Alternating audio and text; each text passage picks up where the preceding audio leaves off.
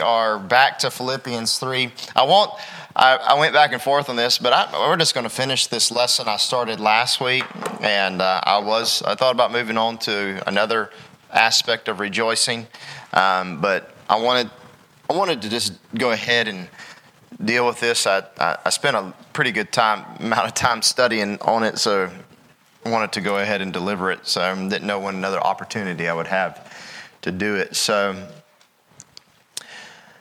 we have been studying systematically through the epistle of Philippians on seeing this word rejoice or joy. And we have been studying that word throughout it, and we have been expositionally defining it, seeing it, and taking it apart and seeing where it is and what it means and all the different aspects of this word rejoice. And you'll be rejoicing when I get done talking about rejoicing. So we've got a few more of these passages to deal with. In 4:4, you know very well, rejoice in the Lord always. And again, I say, what? Rejoice. This passage we're dealing with tonight in Philippians 3:3 is a little bit different, though, if you recall from last time that we were together. If not, I'll just briefly bring you up to date. The word here that we're finding is found in Philippians 3:3, and we read, "For we are the circumcision which worship God in the Spirit and rejoice in Christ Jesus and have no confidence in the flesh." That word rejoice there is translated in our King James Bibles oftentimes as the word glory, or is translated boast or boasting. It is the idea of glorying in the Lord. And last time we were together, we saw that obviously we should not glory in ourselves, but we saw some ways in which we do glory in ourselves, in which we do boast ourselves. We can maybe do it in the flesh. And one of the key examples that we use was the Corinthian church. In 1st and 2nd Corinthians, you find that they gloried in many things. And he tells them not to glory in their flesh, not to glory in men, ministry, authority, yourself, and so on. And he's telling them to not do these things. In fact, that wasn't it. He went on to tell them, don't boast in your leaders, your baptisms, your Lord's suppers, your wisdom, your knowledge, your riches. Don't boast in yourselves. Don't even boast in your work for the Lord, because it's not even you that's doing it. It's God that's doing it through you. So you name it, the Corinthian church boasted in it. But there are positive ways to boast, and we saw some of those too. And we saw some ways in which to do that. There are positive ways.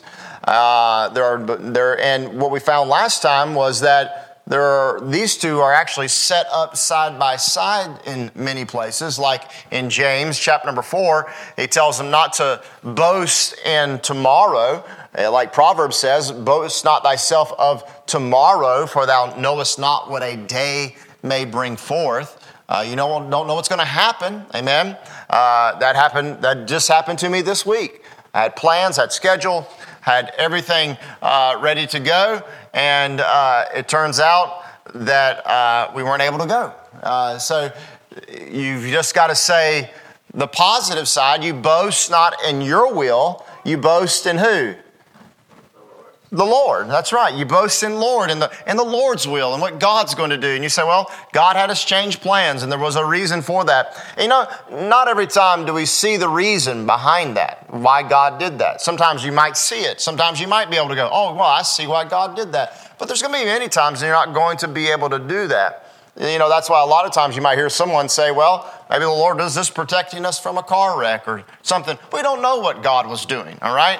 But we know that God wasn't in it because God didn't allow it. And so we don't need to be frustrated and upset about it. Amen?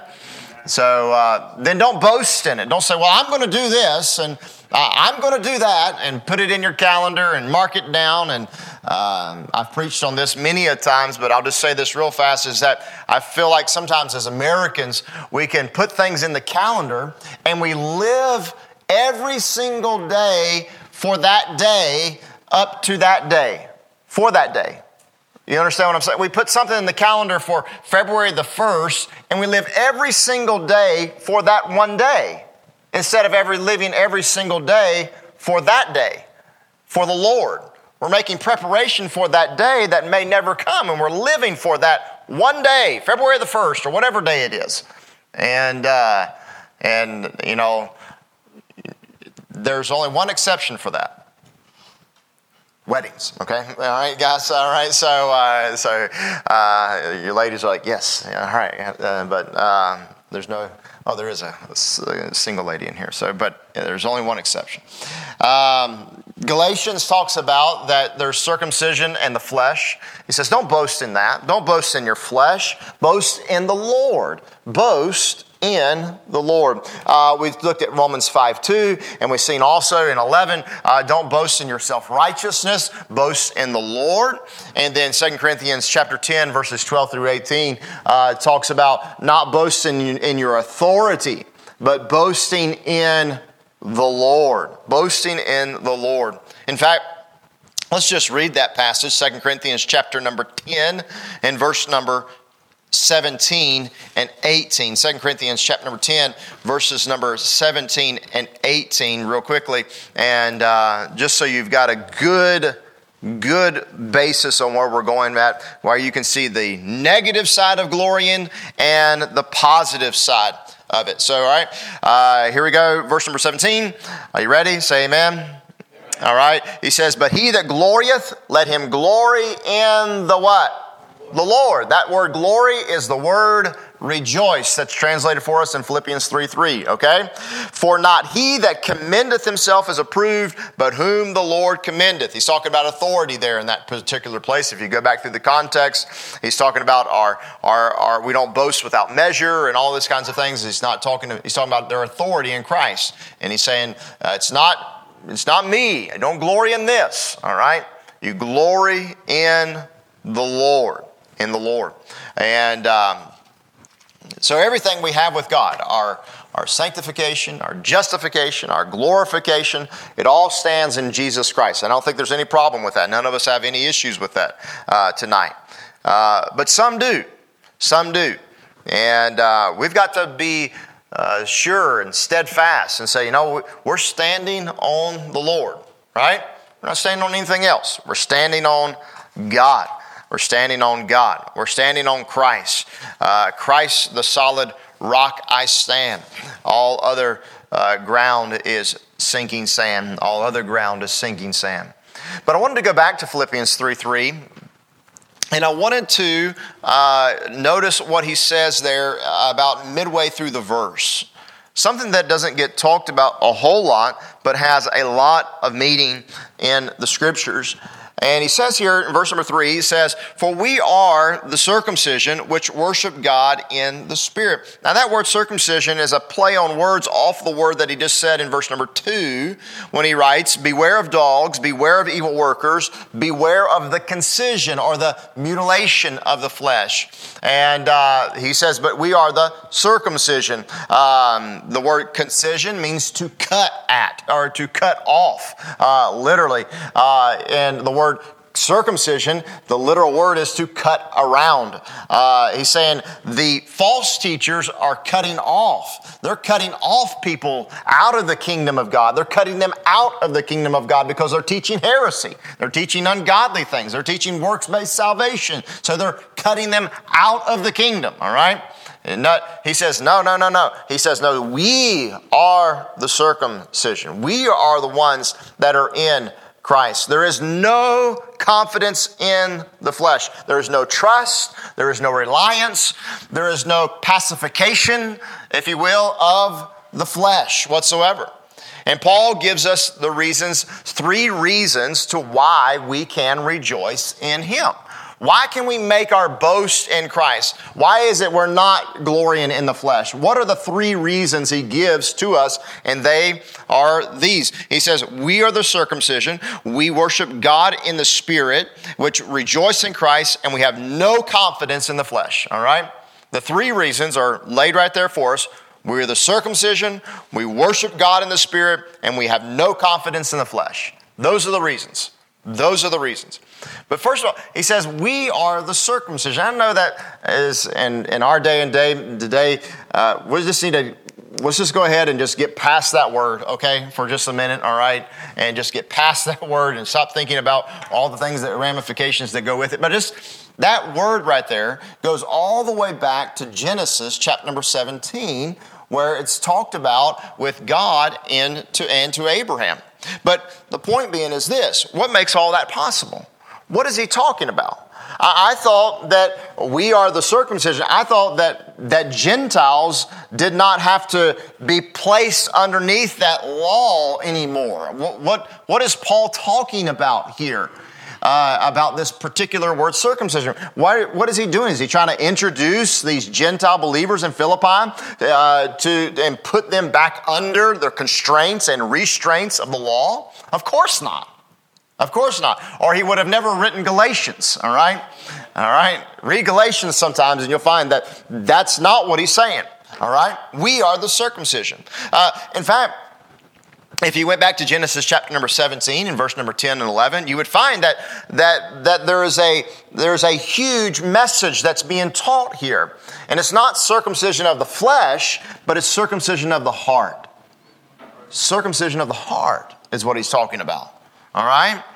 This is a huge thought, and really is not even the time that we have would not even be worthy for what goes into this type of study. But Genesis 17 is the first place that you really find it mentioned, and even there, circumcision was not a sign that you were saved.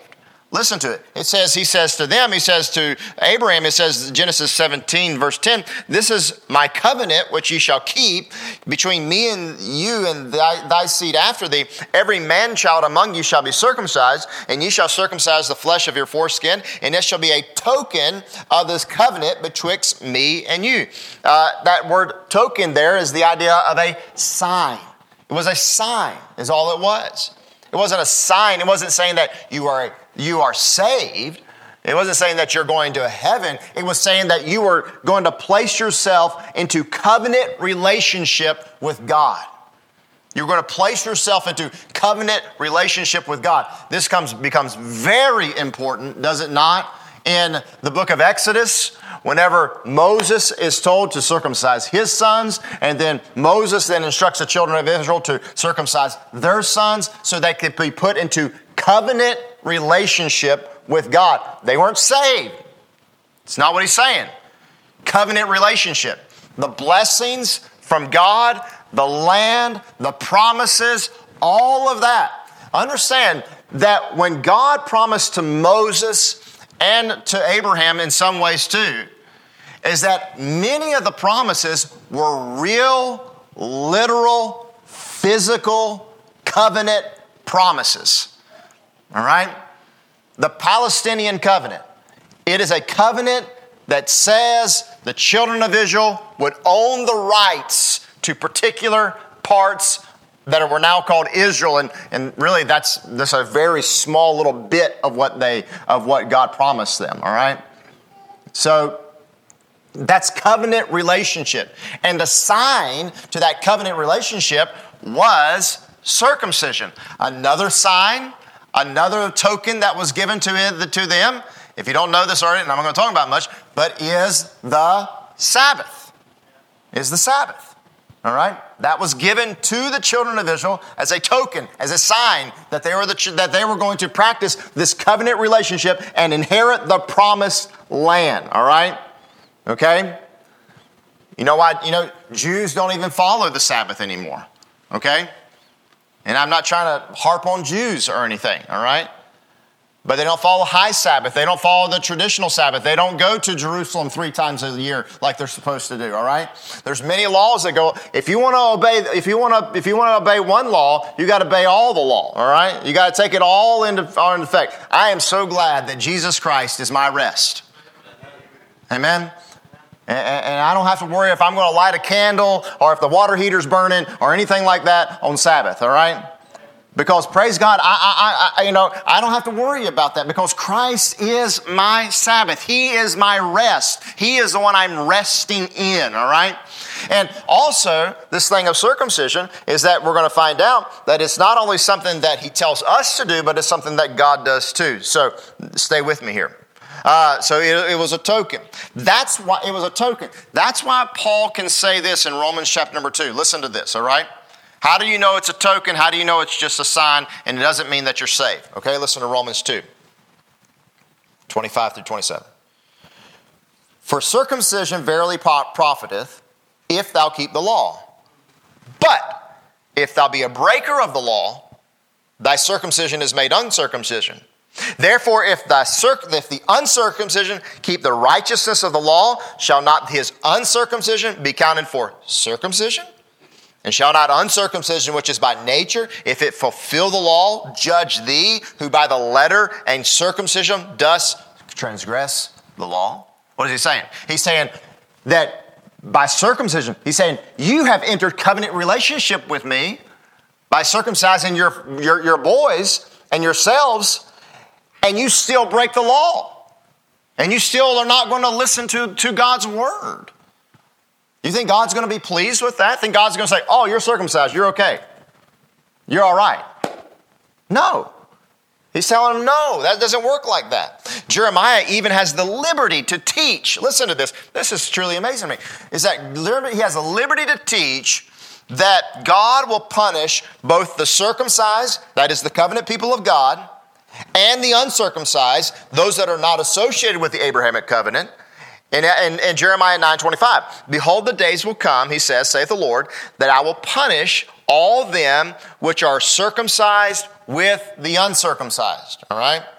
Egypt and Judah and Edom and the children of Ammon, Moab, and all that are utmost quarters to dwell in the wilderness. For all these nations are uncircumcised, and all the house of Israel, listen to this, are uncircumcised in the heart. Okay? You say, where are you going with all this, Pastor? All right? You'll see in just a second. All right? That's why he tells them in Jeremiah 9:23. This is why he tells them in the previous verses, and I didn't read these first, but I'll read them now. Thus saith the Lord. Remember what I said? Where's all this lesson coming from? It's coming from 2 Corinthians, chapter number 10, verse number 17 and 18. All right? Let us glory in what? The Lord. What is all this message about? Rejoicing in the what?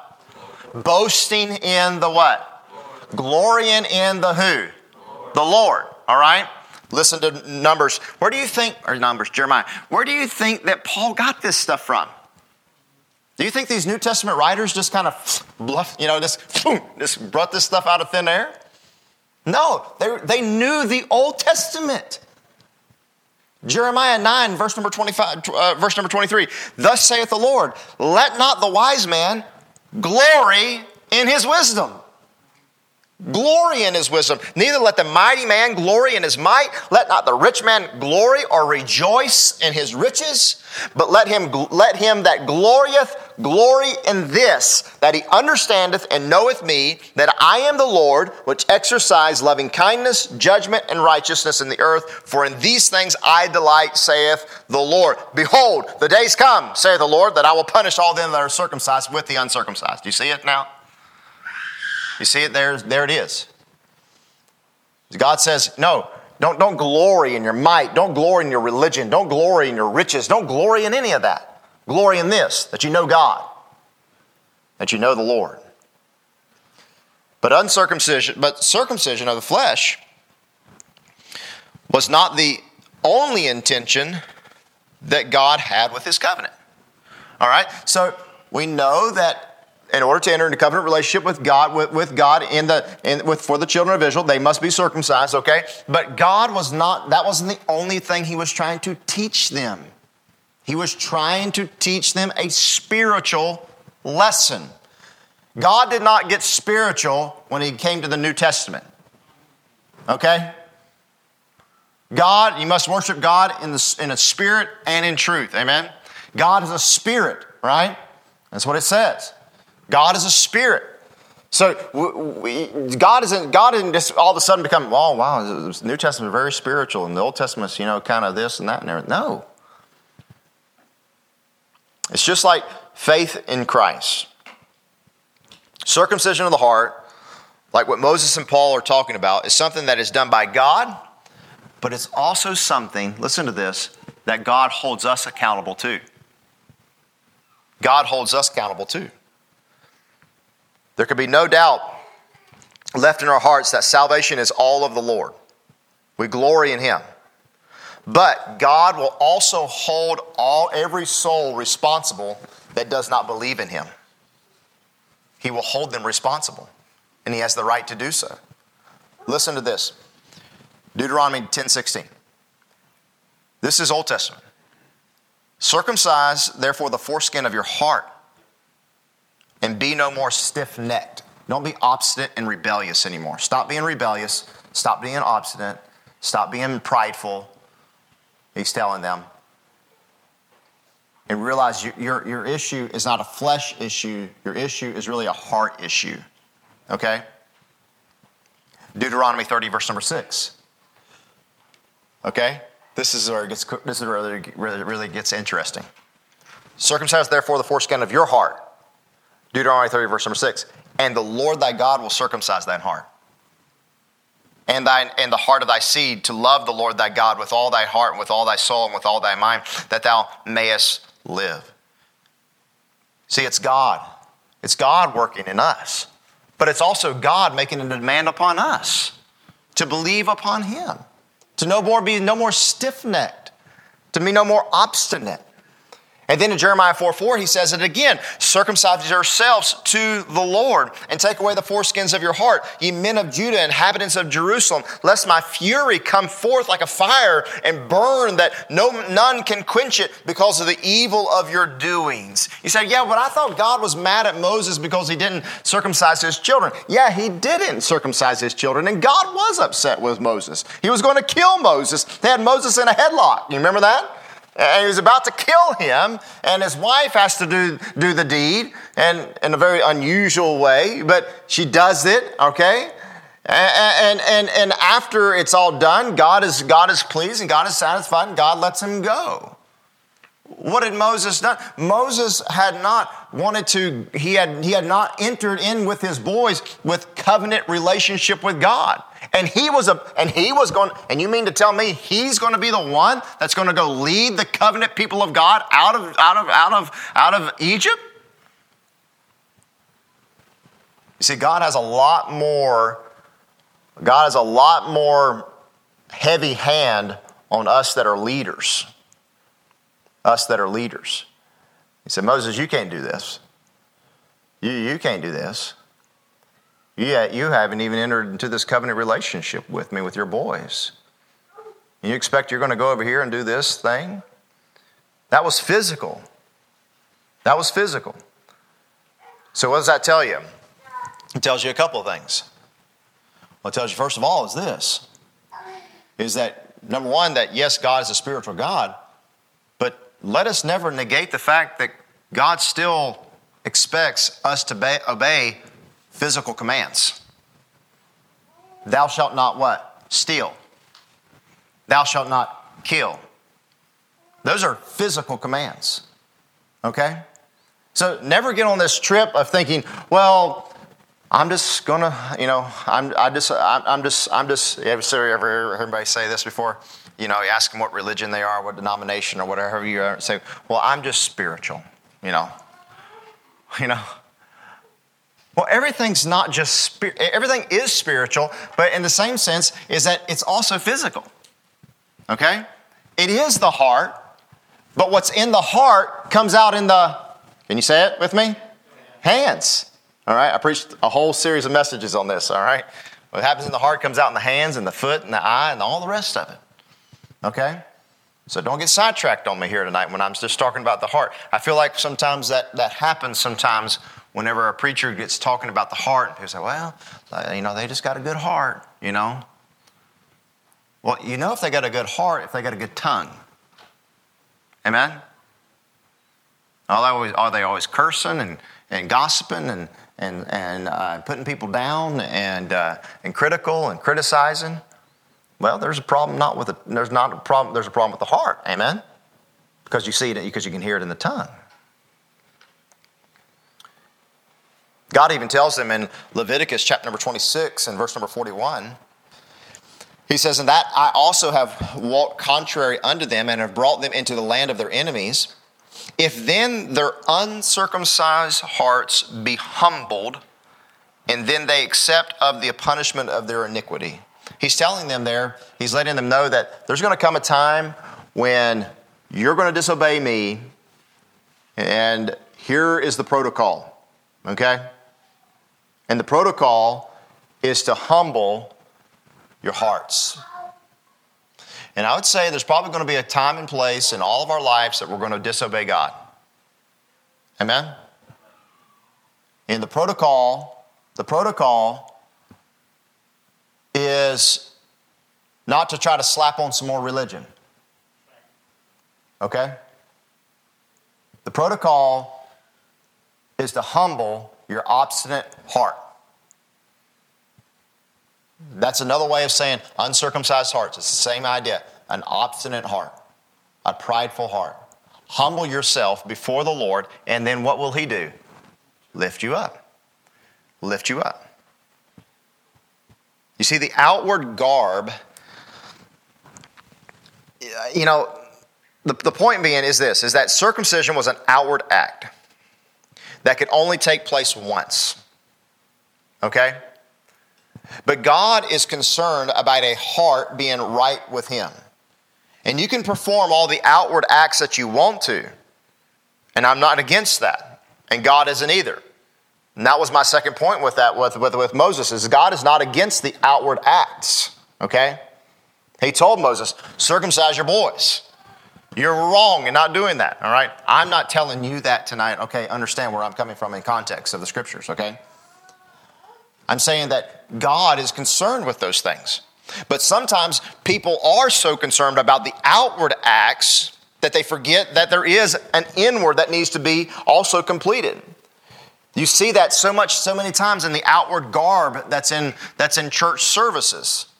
You see it in the high church. You see it in high church. You see it in the candles. You see it in the robes, the crosses, the pomp, the organs. You see it in the high church in that way. And some of you might have grown up high church. Everybody knows what I'm talking about, high church, the Methodists, and they're walking down with I remember first time going to my friend's Methodist church, and I was like, what in the world's going on here? What's happening? Am I in a cult here? You know what I mean? I just had never been to high church before. I didn't really know what was going on. I didn't really understand it, okay? All right? I'm not saying there's anything wrong with walking down the aisle with a candle, okay? I'm not saying there's something wrong with that, okay? But what I'm saying is that people get focused in on that, and that's what it becomes. And that, oh man, didn't we have a good church? I just feel better about myself, You see it in the contemporary church, not just in high church, but you see it also in the contemporary church. With their hands raised or just their mere attendance or their loud music. I'll never forget reading a musician one time that was in a modern Christian band. He quoted Psalm 150 in verse number 5. Praise Him upon the loud cymbals and praise Him upon the high sounding cymbals. And he says, that's the way I like to worship God. Loud, And he likes to be loud with his drums. And some people think that's it, right? That's how you worship God. That's when I'm right with God. But that doesn't mean you're right with God. Amen? That doesn't either. So it's all of this. You see it in conservative churches. You see it in it's how long the dress is, or how long the hair is, or how strict your music standards are, or a man's got to be in a coat and tie, and it's all about this kind. And you've got to have all of these things. You've got to have these things laid out. All right? You see it in denominations. You see people say, well, I'm a Lutheran, or I'm a Catholic, or I'm Episcopal, or I'm a Baptist, or my family's been a Baptist for 100 years, or my family's been Presbyterian for 200 years, and all of these kinds of things. My family, then you got my family came over on the Mayflower with the Pilgrims. You know what I mean? You got every flair out there. Almost said flame, but you got every flair out there, and that might be all fine and dandy. All right. And I hope your parents came over, your grandparents came over on the Mayflower, all right? Okay? And I hope you worship God loudly. And if you want to do certain of those things that I mentioned, all of those things that I said are not necessarily wrong in what they're doing. Amen? What's wrong is like with circumcision, when we take that, we apply all of that as our righteousness. And we say, that makes me right with God. That is what makes me good. That is what makes me okay. All right? But in reality, what it is the heart. And if you got a gossiping heart, I don't care if you're playing the drums and holding a candle and wearing a long skirt all at the same exact time, my friend. You can do it all and wear it all and be it all and do it all and have all of it, but you've got a wicked heart. It don't count for nothing. Don't count for nothing. I know that's not good English, but man, it sure does make a good point. Jesus said, for out of the heart proceed evil thoughts, murders, adulteries, fornications, thefts, false witness, and blasphemies. Again, these teachings are reiterated in the New Testament. For in Colossians 2:11 we read, in whom also ye are circumcised, listen to this, with the circumcision made without hands.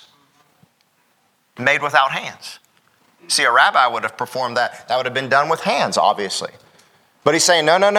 The circumcision I'm looking for is that which made without hands and putting off the body of the sins of the flesh by the circumcision of Christ. By Christ working and cutting away at the heart. Praise God, not cutting out the heart. Amen? But cutting away at the heart.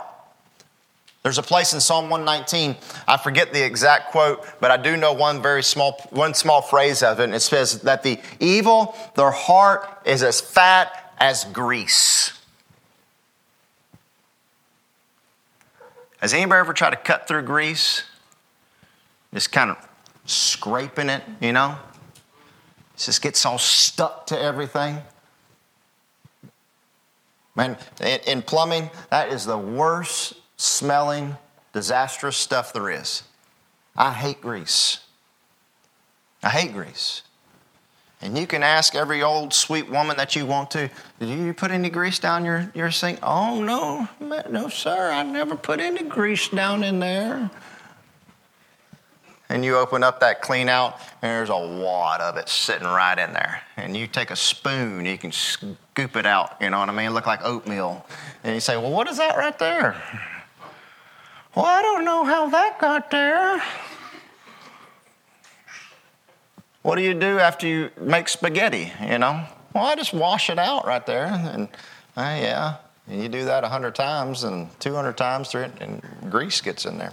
And fat as grease, just clogged.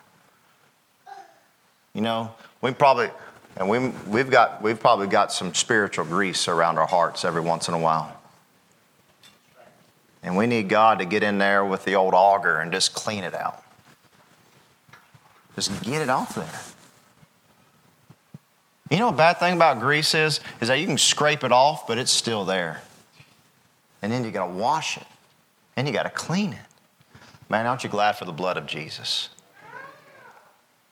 Romans 2:28, for he is not a Jew, which is one outwardly, neither is that circumcision which is the outward in the flesh. But he is a Jew which is one inwardly, and circumcision is that of the heart in the spirit and not in the letter, whose praise is not of men but of God. Now, don't take Paul wrong there. He's not calling us all a bunch of Jews there, okay? That's not what he's saying there. That's not his point. If that's what somebody gets out of that, they've got the whole idea wrong. The idea is this, is that we are the people of God. We're the children of the Lord, not because we've had this outward surgery. No, we're children of God because of what God has done on the inside of us. But that is not all. Circumcision of the heart points to something greater. That's the second reason. That was just the first reason, all right? The first reason why we can rejoice is because we are the circumcision. The second reason is because of something greater, which worship God in spirit. Now these two, circumcision and the spirit, connect together perfectly. Remember what Jesus said when he said worship me? He said worship me in what? Spirit and in truth. Well, where did he get that from? Was that new teaching? Of course not.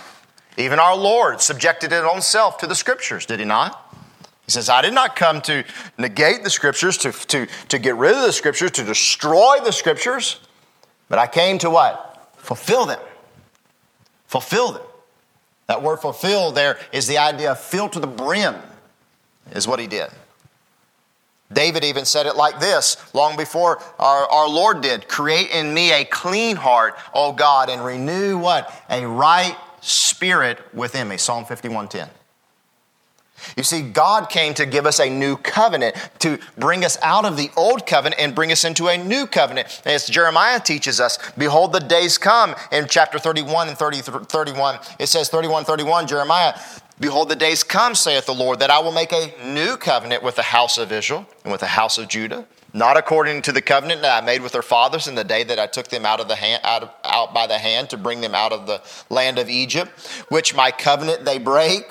Although I was a husband unto them, saith the Lord, but this shall be the covenant that I will make with the house of Israel. After those days, saith the Lord, I will put my law in their inward parts and write in their hearts, and will be their God, and they shall be my people. In fact, he reiterates that and explains it more in chapter 32, verses 39 and 40, when he says, I will give them one heart and one way, that they may fear me forever, for the good of them and of their children after them. And I'll make an everlasting covenant with them, that I will not turn away from them to do them good, but I will put my fear in their hearts, that they shall not depart from me. Jeremiah is saying this. He's saying that I am going to establish a new covenant. A new thing is going to happen. Jesus says you don't put you don't put old wine into new wine skins, all right? It's not how it works. If you do that, then the new wine skins are going to burst, right? You put new wine into new wine skins is what you do. Isn't that right? Yeah. You don't mix it up. What Jesus is saying there is simple. He's saying, I didn't come to reform the Old Testament, all right? And say what you will about Martin Luther and all the rest of it and everything, but one of the things about the reformers is they got the word wrong. They did some things right. I'm not saying they didn't, and I'm not comparing myself to them at all right? But they didn't need to reform the Catholic Church. Catholic Church doesn't need reformation, all right? They needed regeneration, all right? And he didn't come to reform the law to make the law a little bit better, all right? He didn't come for that purpose, okay? He said, no, I'm giving you something greater. I'm going to actually put the law into its physical practice. See, that's where it goes back to the physical. Jesus put the law into practice because he completed all of it. He did everything.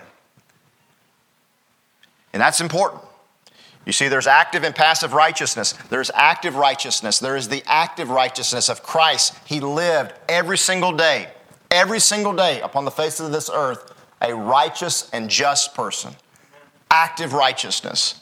But he also was passive righteousness. His righteousness was passive in the sense that he died on the cross for our sins. And he suffered and he bled and he died for us, taking the shame and the reproach upon him. And you know what God does in his great grace? Is he takes both of those righteousnesses and he applies them to your and I's bankrupt account. Amen? We're bankrupt. We're in the red. We ain't got nothing to pay God. All right? Nothing. I don't care what you do, what you look like, where you go to church at, what label you put on it. It doesn't matter. You have nothing to give to God. You have nothing to give to him. He has everything to give to us. He is almighty. He is all good. He is the one. He is it, my friend. And he says, we are the circumcision. He says, which worship God in the Spirit. And a new covenant is going to be made. And that new covenant is God is going to write his laws upon our hearts. You say, how is he going to do that? I'm glad you asked. Because the new law comes with the new covenant comes with a new heart, and it comes with the Spirit of God. You see, you can't answer the question of the new covenant and of God writing the law upon our hearts without the Spirit of God. And where do you get that from? Well, our next prophet, Jeremiah. Who's next? Ezekiel. And I will give them one heart, and I'll put a new spirit within you. And I will take the stony heart out of their flesh, and I will give them a heart of flesh, that they will walk in my statutes and keep mine ordinances and do them, and they shall be my people, and I will be their God. Then when I'll sprinkle clean water upon you, Ezekiel 36, verse 25, I skipped 20 chapters. And you shall be clean. From your filthiness and from your idols will I cleanse you, and a new heart will I also give you, and a new spirit will I put within you. And I will take away the stony heart of your flesh, and I'll give you a heart of flesh. And I will put my spirit within you, and cause you to walk in my statutes, and you shall keep my judgments and do them. Of course, all of that is perfectly culminated in chapter number 37. If you know your Ezekiel, chapter number 37 is the vision of the dry bones right there. I believe there's a couple of different interpretations, some ideas that go with that, but there's no doubt this idea that the vision that God gives him there in the valley of dry bones there is that you've got the valley of dry bones, you got the bones rattling and coming together, then you got the sinew and the flesh coming upon them, but they're not alive, right? Until what? The Spirit comes upon them. The wind. You know what? And this is even proven out in the New Testament. For the Bible says in Luke 17:21, he says, neither shall they say, lo here or lo there, for behold, the kingdom of God is where? It's within you. It's within you. And then what does he say in John 14? He says, but the Comforter, which is the Holy Ghost, him will the Father will I send in my name, and he shall teach you all things and bring all things into your remembrance whatsoever I said unto you. Romans says, for the kingdom of God is not what? Meat and drink. Amen? It's not circumcision. It's not high church, low church, this church, that church, left church or right church, all right? No, it is righteousness and peace and joy in the Holy Ghost. That's what it is. To whom God would make known unto us what is the riches of his glory, of his mystery among the Gentiles. What is this mystery? What is this great mystery that God has been hiding, that he's now revealing, that Ezekiel kind of alluded to, and Jeremiah talked about, and Moses even spoke of, about circumcising? What is this? It is this: Christ in you, the hope of glory. That's the mystery. It's God in you. It's God writing upon your heart through his Spirit, his law, and that's God. That is God circumcising the heart. That is God working in the heart. That is God doing something in us. Why am I telling you all of this? It's because of the third point, which makes it really simple now for me to say. And I hope you all have already gotten it. There is no confidence in the flesh. No confidence in the flesh. I have just given you 30 verses to back up a half of a verse in the Bible. Isn't it awesome how the Bible stands behind itself? The Bible stands behind itself. All right? God is looking obviously for something more than externals. That is something I cannot change. It is God that does that. God is the initiator. Look at even circumcision. Who's the one that initiates the covenant? And it's God. Who's the one that initiates the sign? Not Abraham. It's God. We are just all lifeless bodies standing in a desert, or even worse, just a valley of just old dry bones. If it were not for the Spirit of God. Were not for the Spirit of God. We need new hearts. Amen? New hearts. Our old nature, our old heart is corrupt.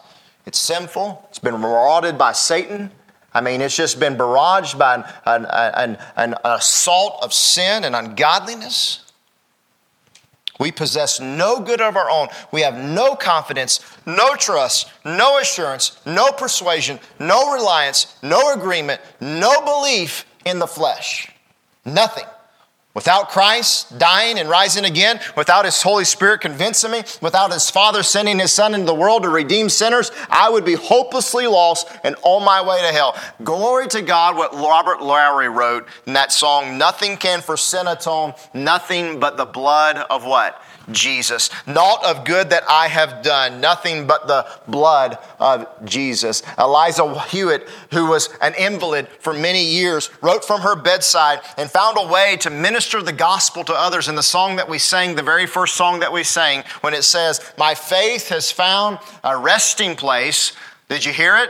Do you know what it says? Not in device nor creed. I trust the ever-living one. His wounds for me shall plead. I need no other what? Argument. I need no other argument. That word argument is a great synonym for the word confidence here in 3:3. It's a great synonym. I possess no confidence in the flesh. I possess no arguments. No arguments. I give up the arguments. You know, that's when somebody gets saved. Amen? When they give up the arguments, when they stop arguing. Surrender. I mean, that's where a lot of people are at. They just won't stop arguing. They just say, well, what about this? And what about that? And what about God? And this and that and everything. And, well, how can God do this? And God can do that and everything. Listen, my friend, it's faith. It's faith. Stop being obstinate. Stop being stubborn. Circumcise your hearts. Circumcise your heart. Let God circumcise your heart. I need no other argument. I need no other plea. Listen to it. It is enough. Man, as much as I've just given to you, Miss Hewitt sums it up in 2 small little stanzas. How simple the gospel is. It's just so simple. I need no other. It is enough that Jesus died and that He died for me. The gospel, I mean, I've gone through 30, 35 verses. I don't know how many you've gone through. Different passages all over the scriptures tonight. But the gospel is what? Jesus loves me. This I know, for the Bible tells me so. Little ones to Him belong. They are weak, weak, weak, but He is strong. Yes, Jesus loves me. Yes, Jesus loves me. Yes, Jesus loves me. Why? The Bible tells me so. It's just that's so simple. It's really not that hard. I need no other argument. I don't need any other arguments. It is enough that Jesus died. When next time you get into some kind of argument or some kind of discussion or debate or whatever with somebody that's a sinner and they won't believe, there needs to come a point in that discussion that you just kind of just say, you know, I don't know how to tell you all about it. I don't know all the answers to all the questions. And, you know, you're probably a lot smarter than I am. But it's really just that Jesus loves you, my friend.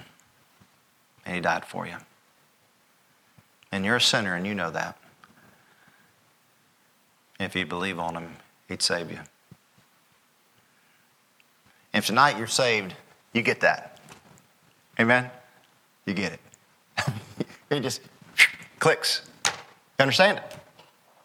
Not hard not to understand. You get it.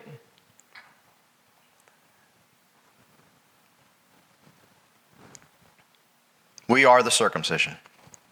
Those of us that are saved. Beware of those false teachers and preachers. We worship God in the Spirit. We have no confidence in the flesh. And because of that, we make our boast, our stand, our hope, our vaunting, dare I say, in the Lord, in Christ, and in God, our Heavenly Father, and His wonderful Holy Spirit. Thank God for His wonderful salvation. Father, we're thankful.